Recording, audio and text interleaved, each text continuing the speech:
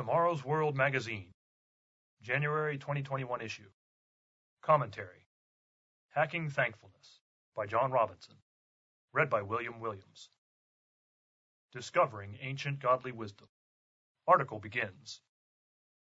Over the millennia, human beings have tried many different paths in their pursuit of true happiness and enlightenment, quote-unquote.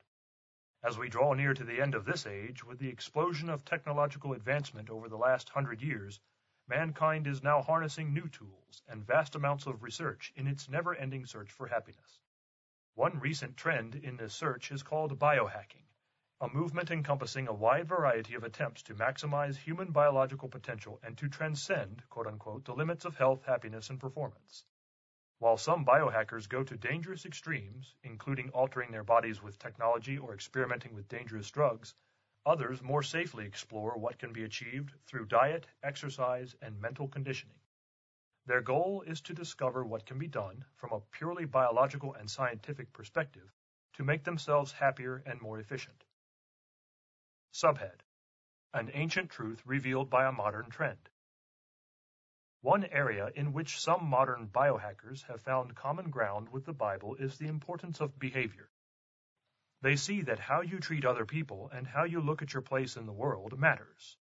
They understand that to have a healthy body, you need to have a healthy disposition toward yourself and others. Many on this quest have rightfully noted the need for gratitude. They have seen that taking the time to quantify what they have to be thankful for is not only beneficial, but essential.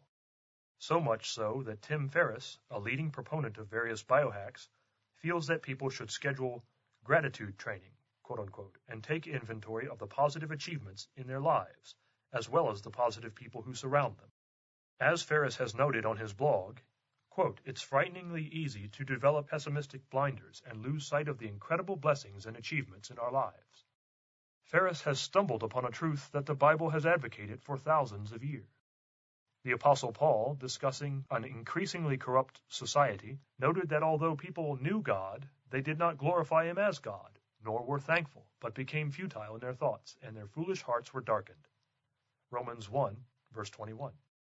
In other words, an unthankful attitude leads to a foolish and unsound mind. It's interesting that the word darkened at the end of this scripture describes an intellectual darkness or blindness.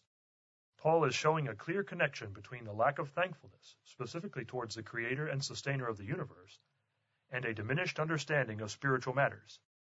Such a lack of spiritual perspective leads in time to a mind that becomes increasingly corrupt and slides into moral decay.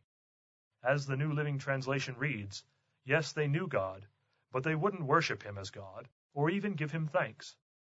As a result, their minds became dark and confused. Subhead: Appreciating God, the ultimate biohack, quote-unquote. The solution, of course, is practicing thankfulness, and true thankfulness starts with acknowledging God as the creator and provider of all good things.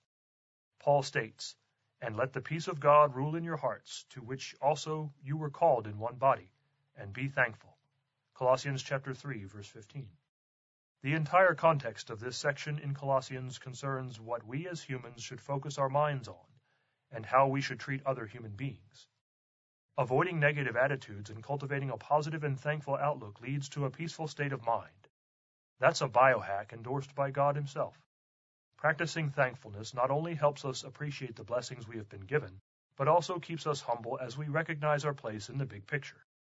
Thankfulness gives us mental clarity so we can recognize our complete dependence on God, helping us avoid spiritual blindness.